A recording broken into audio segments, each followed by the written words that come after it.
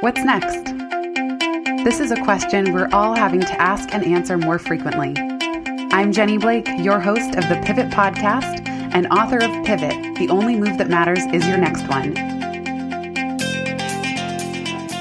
For show notes from this episode, visit pivotmethod.com/podcast. If change is the only constant, then let's get better at it. Here we go.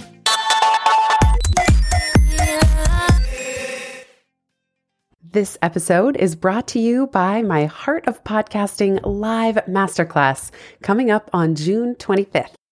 In this live edition of the week-long Heart of Podcasting Quick Start or Sprint to help you get your podcast started or optimize the one that you have, I am going to cover the priceless benefits of podcasting even if you don't monetize it right away, tips for agile podcasting, how to launch a show and episodes quickly. I'll talk more about my shift from weekly to daily publishing. You can hear more about that in episode 223 of the podcast. I'll give you simple tips and templates for audio editing, post-processing, and publishing. And then we'll open it up for Q&A and even some screen sharing walkthroughs of anything you would like to know or see in terms of the Pivot Podcast production process. I may even give you my favorite top 5 to 7 GarageBand shortcuts that make audio editing so much easier, even if you are self-taught like me. If you want to join us for this, registration is now live at pivotmethod.com/heart. And I am throwing in an early bird bonus. If you enroll by June 1st, you will also get lifetime access to the week-long version of this course that has a $297 value. So head on over to pivotmethod.com/heart and join me for this live masterclass coming up on June 25th. Can't wait to see you there. Now, on to today's show, part 2 of my most recent conversation with Dr. MJC as part of our Pivoting Around a Pandemic series. Hello, my friends. Welcome back. I am just delighted to have the one, the only Dr. Michael J. Consuelos back for the first time since April 30th, aka a year ago. He was last on the show in episode 203 on reopening. What's next? When and how will you leave the house? He is the principal at MJC Solutions, a veteran-owned small business that provides professional consulting and advisory services to organizations in healthcare and beyond. He's held several leadership roles in emergency preparedness and pandemic response since 1997, was in the Army for many years. He worked as a pediatrician in the field. He is just someone I admire so much. And those of you who are avid Pivot Podcast listeners, you know that he has been a voice of calm, reason, and interesting bon mots during this pandemic. Michael, welcome back to the show. Jenny, thank you for having me again. And bon mots, I love that word. That's one of my favorites. Kind of reminds me of a bonbon. Maybe? Bonbon, yes, absolutely. I can't believe it's been 3 weeks to the day, I think. It's been a lot been going on the reopening front. But you know what's on my mind? Tell me. Joe Rogan. I know, right? It has nothing to do with the pandemic. And yet you and I just can't wait to debrief. I know. It's like, oh, holy guacamole. Right. Wow, is that a deal? And it's, I don't know. I just can't wait to talk about it. One great thing is it has nothing to do with the pandemic and COVID. At the same time, maybe there is some little strings there that are creating some havoc in the world that is allowing this to happen. But I want your take first, because I can't wait to hear your side of the crystal ball retrospectogram on this one. Retrospectogram. Cool. First of all, when you said it has nothing to do with the pandemic, the following thought was, and it has everything to do with the pandemic. I don't know how or why, but it feels like this great talent shakeup that you've been talking about as well. Everything is up for grabs. Everything we assumed was just going to go on as normal may not be. And so in a way, he's making this move and Spotify's making this move right in the midst of this crazy global snow globe shakeup is the metaphor that I keep using. So I'm almost not surprised that now is when people are making these massive moves. For listeners who aren't totally geeking out on this. Yeah. Yeah. If you've been not living in podcast land or news land, Joe Rogan has arguably the most popular podcast. He started it 11 years ago. He's reported to get about 190 million downloads a month. Of course, the Joe Rogan Experience is available anywhere podcasts are available, podcast feeds, podcast apps. He also releases video editions of the podcast to YouTube. Now, maybe listener, you're like, Jenny, you're the one living under a rock. I know this. And each video gets 1 million views on average. The ones that go viral might get 4 or 5 million views. The big news is that for a reported $100 million contract, although I've heard as high as $200 million, Rogan is going to be exclusive to Spotify by the end of the year. So even if you try to access it on your regular podcast app or on YouTube, by the end of the year, that will not be possible. Crazy. Wowza. Mind blown. Yes, I think it has a lot to do with the pandemic and the shakeup in just streaming, in live media, and the monetization, I guess, land that we could maybe kind of talk about a little bit. But yeah, so wowza. Prior to having a job that required me to drive about an hour and 20 minutes each way, which started back in 2014, 2015, I was a sort of, occasional podcast listener. But being stuck in a car for long periods of time and then traveling the state of Pennsylvania for my health policy work, Jenny, I became an avid podcast consumer and, yes, Joe Rogan aficionado. So what's interesting about him is that, and I knew, thank you for sharing this article from the Atlantic from a while back, because it made a lot of sense to me. It was he is sort of a curator of a lot of different formats, or I guess maybe type of styles within the podcasting world. And I was so drawn to him when he interviewed sort of more the intellectual, I guess your thought leadership folks. I was just glued to the virtual phone, just glued to, and it totally had my attention. My drive went swimmingly fast. I occasionally heard some of his other types of podcasts with some of his comedian friends, which were interesting once in a while to me. And there were some other kind of like fight things, which I'm not a big MMA person, but I would consume him pretty religiously if he had a thought leader. And the way he interviewed folks to me was magical. I mean, I just felt like I was in the room eavesdropping and listening to these great minds question each other, talk about things. It was very, very addicting. So that's my kind of your ode to Joe. Yes, yeah. So of course, when I saw this cross, and obviously I've been doing a lot less driving since I've been working from home, and I still consume some of the content, but I see the magic in the power in his personality, and I could go on and continue to gush over this. But I thought it was very interesting when he made this move, because he's clearly not for want of money. He's got plenty of gigs, right? He's got all this other stuff that's going on. And it's just interesting that that's the move that was made. I was talking to another friend about this. What's your number?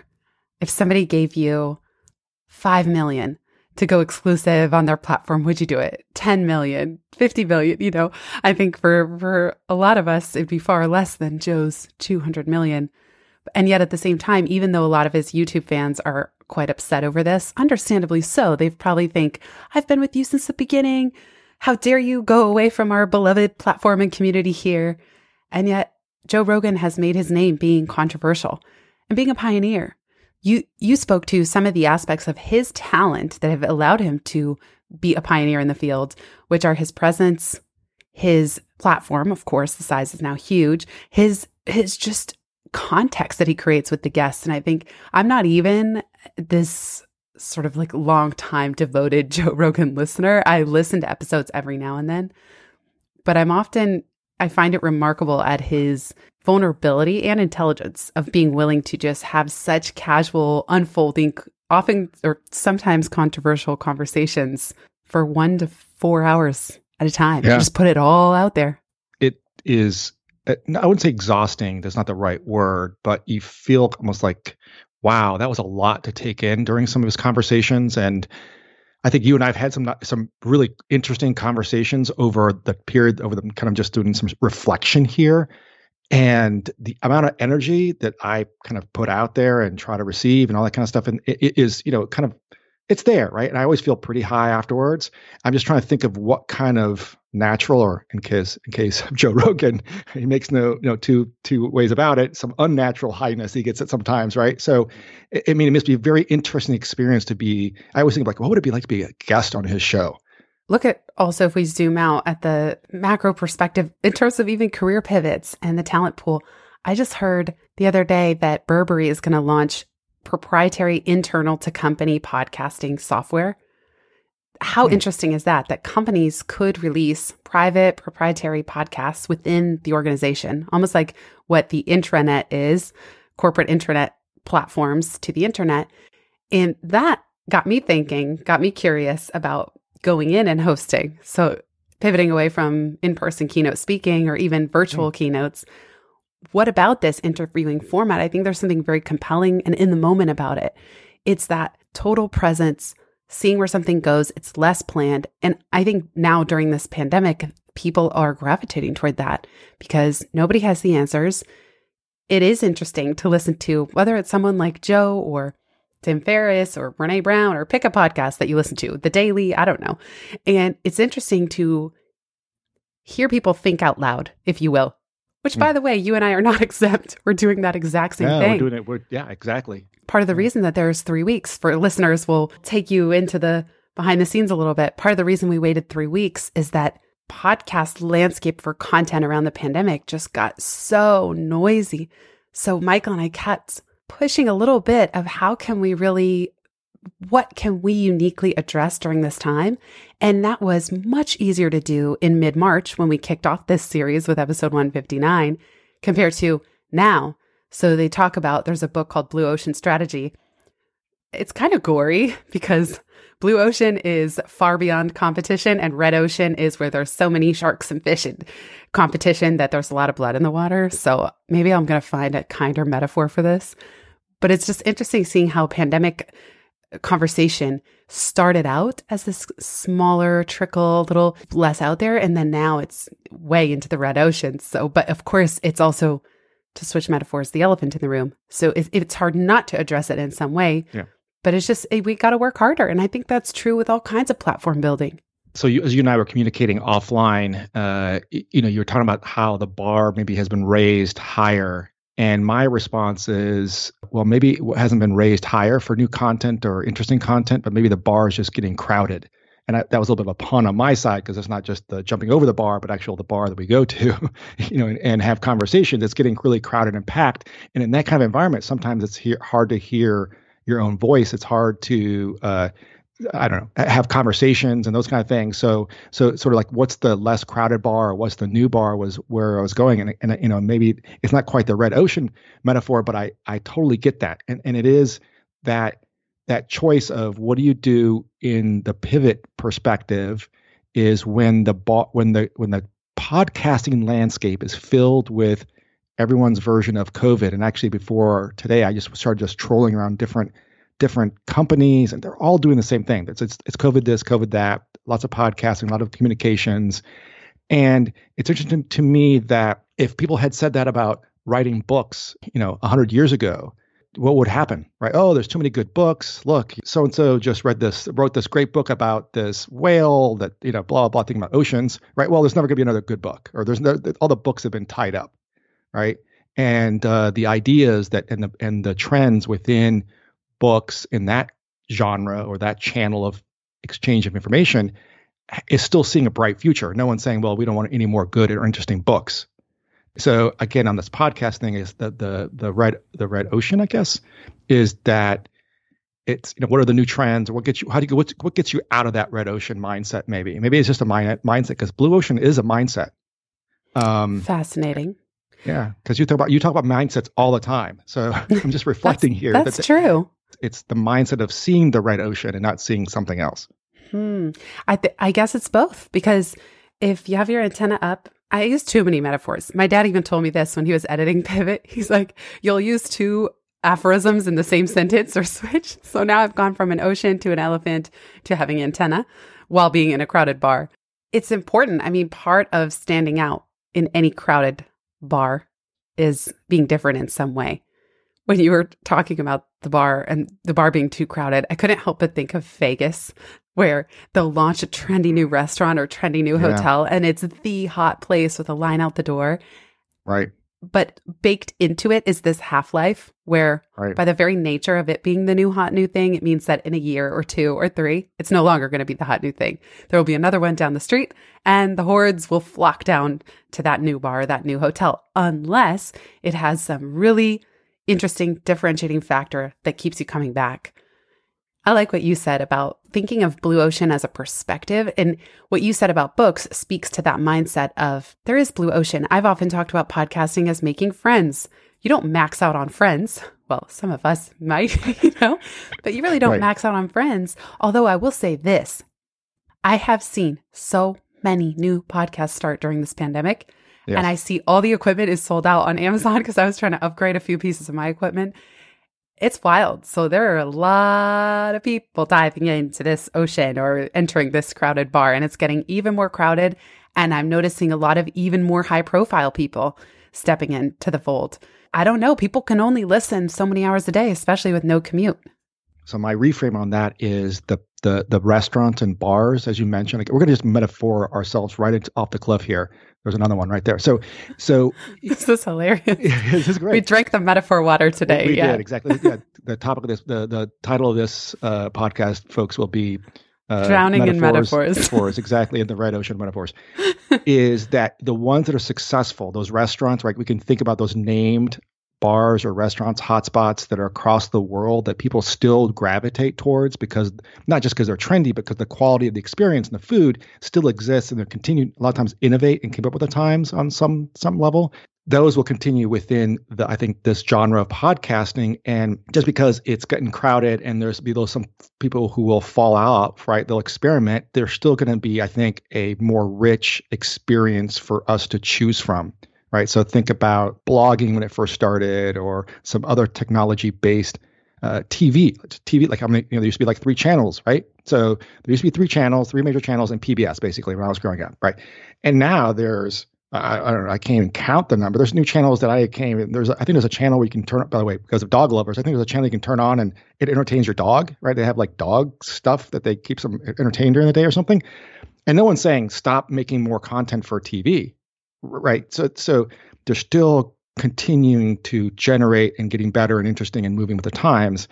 And it's the mindset, I guess, of that even though we're in this genre, we're in this whatever platform, the bar is crowded. If you build the right bar, and if you have your audience that is loyal and faithful, just like Joe Rogan has, going back to him. So it's just not the Joe Rogan, the JRE stands for Joe Rogan Experience. I'm going to call this the Joe Rogan Effect. Right. So what has he done over time? I like it. Yeah. So Joe Rogan E squared. There we go. E squared. Right. So he used to have this in his, like, I guess there was a couch in his living room. He was doing this with like almost no tech, and invited his comedian buddies, and he grew it and grew it and grew it. But his format is this ubiquity of interests. And, he gets to the MMA fans have loyal area. He has the people, like I said, my kind of neck of the woods that are interested in intellectuals and thought leadership interviews. And then there's the comedians and everything in between. And he's able to capture all that. And he has that JRE squared effect. And in the pandemic piece, going back to what this effect of the pandemic is, I think if I was one of the Netflix executives, I'm seeing what's happening. I'm sorry, Netflix, I meant Spotify, right? If I was seeing what was happening in the other areas of content where you want to solidify the share of wallet, right? But also in this case, the share of heart of your audience, you want to make sure you secure both those things. And I think Joe Rogan brings share of wallet and share of hearts to the table. What's interesting is you accidentally said Netflix, but you had made the point in our brainstorming for what we could talk about that It could have easily been Netflix that poaches somebody like Joe Rogan and says, okay, we want to bring this podcast. It reminds me when Brene Brown had a talk that was released onto Netflix. And it was the first time they just showed an hour of what would have been stand-up, but here it is. It's a thought leader, author, researcher, and getting a Netflix special. And that was a shift. And they don't seem to have gone the route of podcasts yet, but it could have been. It could have been. Yeah, no. So offline, I was going, boy, I wonder if Netflix or somebody else there was a bidding war. Right there, the market has to set a price, and I'm wondering how they set that price, whoever the agent or managers for Joe Rogan are, and what were the comparables. So we'll start to a business class here, right? So what are your comparables? And if they had to compare this to other artists in the related media, I would imagine, and other deals they could basically think of, right? So what does Bill Maher or John Oliver get for their weekly shows? There's a comparable sort of in that comedic interview kind of whatever newsy, sort of up to date style. And there had to be some comparables that they applied some value to Joe Rogan's name, his audience, and some of it may be offensive, so that they're trying to grow their market, and some of it may be defensive, trying to protect their market. So what keeps Spotify listeners to continue to subscribe to the whatever it is per month? And this is another thing. That's another just quiver in their armamentarium to get this done. Armamentarium? Armamentarium? Why don't I know that word? No, probably not. I've never heard it. Armamentarium? So the different weapons that you have. Wow. I love when I learn new words on the podcast, like transmogrify. Transmogrify. That's still one of my favorites. I know. I'll never forget what transmogrify means now. I actually used an email a couple of weeks ago and people said, what? Nice. That's to magically, to change with magic. Yeah. Right? So I was like, oh yeah, we're going to transmogrify this, whatever. They're like, WTF, Consuelos. That's awesome. We're all transmogrifying during this pandemic. You brought something up about uniqueness, standing out in a crowded market. And it made me think of schools, companies, and talent. I was just interviewing Henna Imam for the podcast. I don't know if it will come out before or after this one. Of course, I'll link it in the show notes. She's working on a book called Wired for Disruption. And in it, she says career ladders will be replaced by skill marketplaces. We know career ladders are out. I wrote about that in Pivot. The word career is practically irrelevant at this point. I don't think anybody could give a ladder, let alone one step in the ladder, for the next 2 years. I just don't think that's possible. You're lucky if you're on a stair of the ladder. That's already a very lucky thing.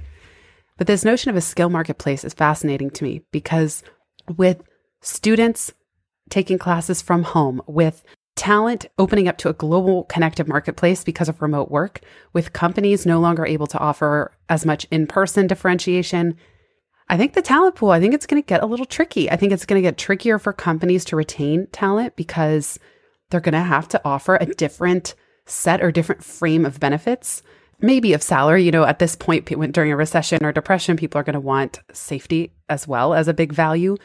I think that individuals are going to have to upskill in a major way because they're going to need to stand out in a global marketplace. And I think schools have a lot of big, tough questions in front of them because it's one thing for a college student to Zoom in from home, though I don't know why you pay $60,000 a year for that.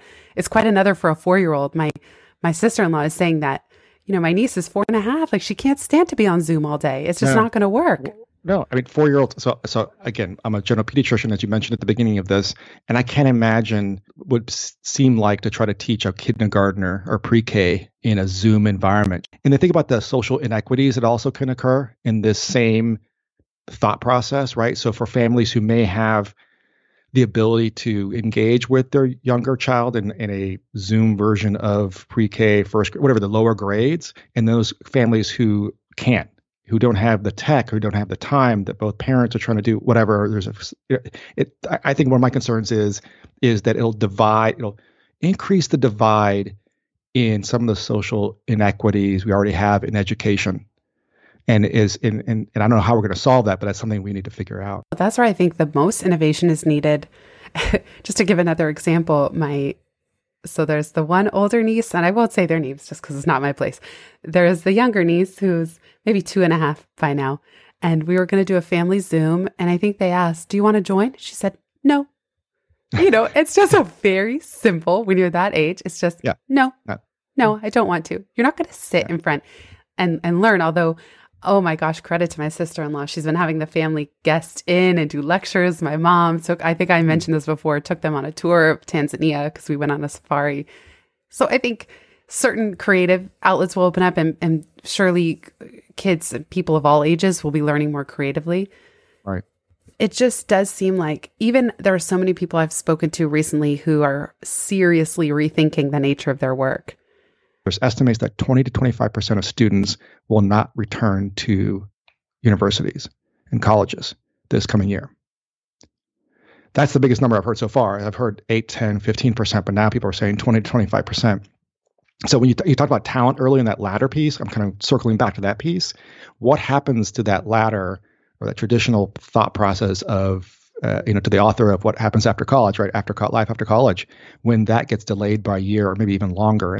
And those kids are, some of them are kids like my daughter who's saying, I don't like what I just experienced over the past couple of months to finish my spring semester of University of Michigan. I really want to have something more interactive. I want to be able to learn. I don't think I got much out of it, and I don't think it's worth my time, effort, and dollars to do this. So that's that part of that 25%. Then there's those who financially, their families have been hit financially, even if they can get student loans and those kind of things. It doesn't make sense to them at this point in time. And then there's another group which is sort of the adult learners who, they're not kids whose families have financial problems, but they themselves may be a single mom, a single dad supporting their family, and they also trying to put themselves through college.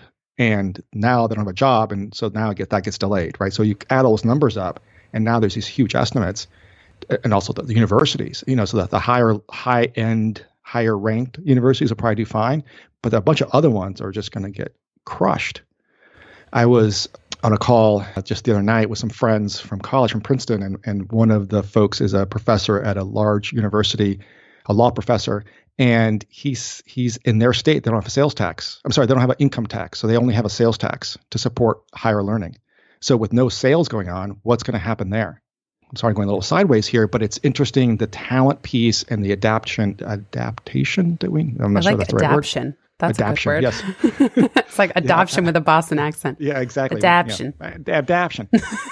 How are we going to be adapting to that?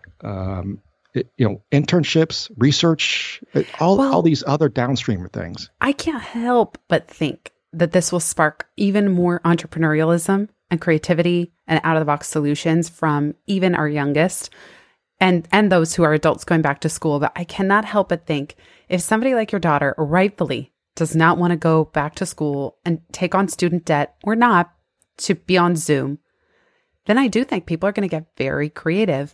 I just shared in episode 221, Be Willing to Be the Exception, for years now, because you're right, Life After College came out in 2011. So I've been getting this question for so long of, what do you do after graduation? What if you can't get a job because of your degrees? Of course you can't get a job because of your degrees. If you major in history, I majored in poli-sci and communications. Of course I'm not going to get a job that's like just because my coursework on global politics prepared me to work in an office. That math never added up, or it hasn't for a long time. What I do think we're going to see are people creating their own set of skill building and their own education. The format is going to have to work, and maybe it's going to look very different. I'm not saying they won't go back to college, but I would understand if people want to take a gap year and just think about it and recalibrate and still get very valuable life experience while creatively thinking, what does the market need? And that is the super skill. It's not the degree. It's not the random Stats 101 class that made me cry. It's what does the market need? And that is going to unfold before our eyes. And there's no reason that a 20-year-old can't ask that question the same way that a 50 or 60-year-old would be asking it. And in fact, the 20-year-old might be able to serve the market of all their fellow Gen Zers who don't know what they're doing now. But it's almost, talk about accelerating trends. It in fact may accelerate this trend of, look, a degree was never going to prepare you for the job world. Your internships, your skills, the skills you can teach yourself, how quickly you're able to learn, how agile you are. So I think that a lot of the skills, and this is not to shortcut or discount how difficult a decision this is for today's students, but that it will give them, I do believe, a skill set if they're willing to take it, if they're willing to go for it and not just sit on the couch for the next year as that version of a gap year. That there is, I don't see why we won't see more kind of upstart ideas, large and small. Yeah, there. That sounds like adaption. So yeah, I couldn't agree with you more on that piece. And one thing that I've been thinking about is the impact on the trades. So I know many people, business owners who are in the building trades, and how difficult it is for them to hire good help. People, just because right now, if you're in high school, the goal of the high school is to get you to college. If you're in college, is to get some sort of job, as you mentioned, depending on your degree. It's a history degree. Now what do you do, right? And in other countries, there's a little bit of a different vetting effect that occurs, and some very nice, high-paying blue-collar jobs at companies like Mercedes and BMW and Siemens and these very high-tech trade-oriented organizations, but also in the building trades. I'm wondering if we'll have at least a generation potentially of kids who maybe college really wasn't maybe maybe the universe stepped in. So let's talk about the universe a little bit. Maybe the universe kind of stepped in and say, hey, wait a second, I need to rethink about this. And maybe it'll allow them to do something else with their skill set. And maybe that's what they should have been doing in the beginning. That wraps up part 1 of the latest installment with Dr. MJC. Stay tuned for part 2, where we talk about not quite being ready to pop our pandemic bubbles, talent matching, super skills, and the importance of self-education.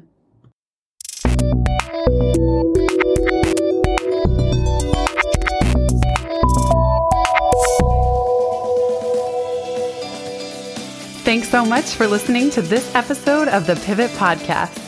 Make sure you don't miss an episode or my insider tips and templates by signing up for Pivot List, a curated twice monthly newsletter where I share the inside scoop on what I'm reading, watching, listening to, and the latest tools I'm geeking out on.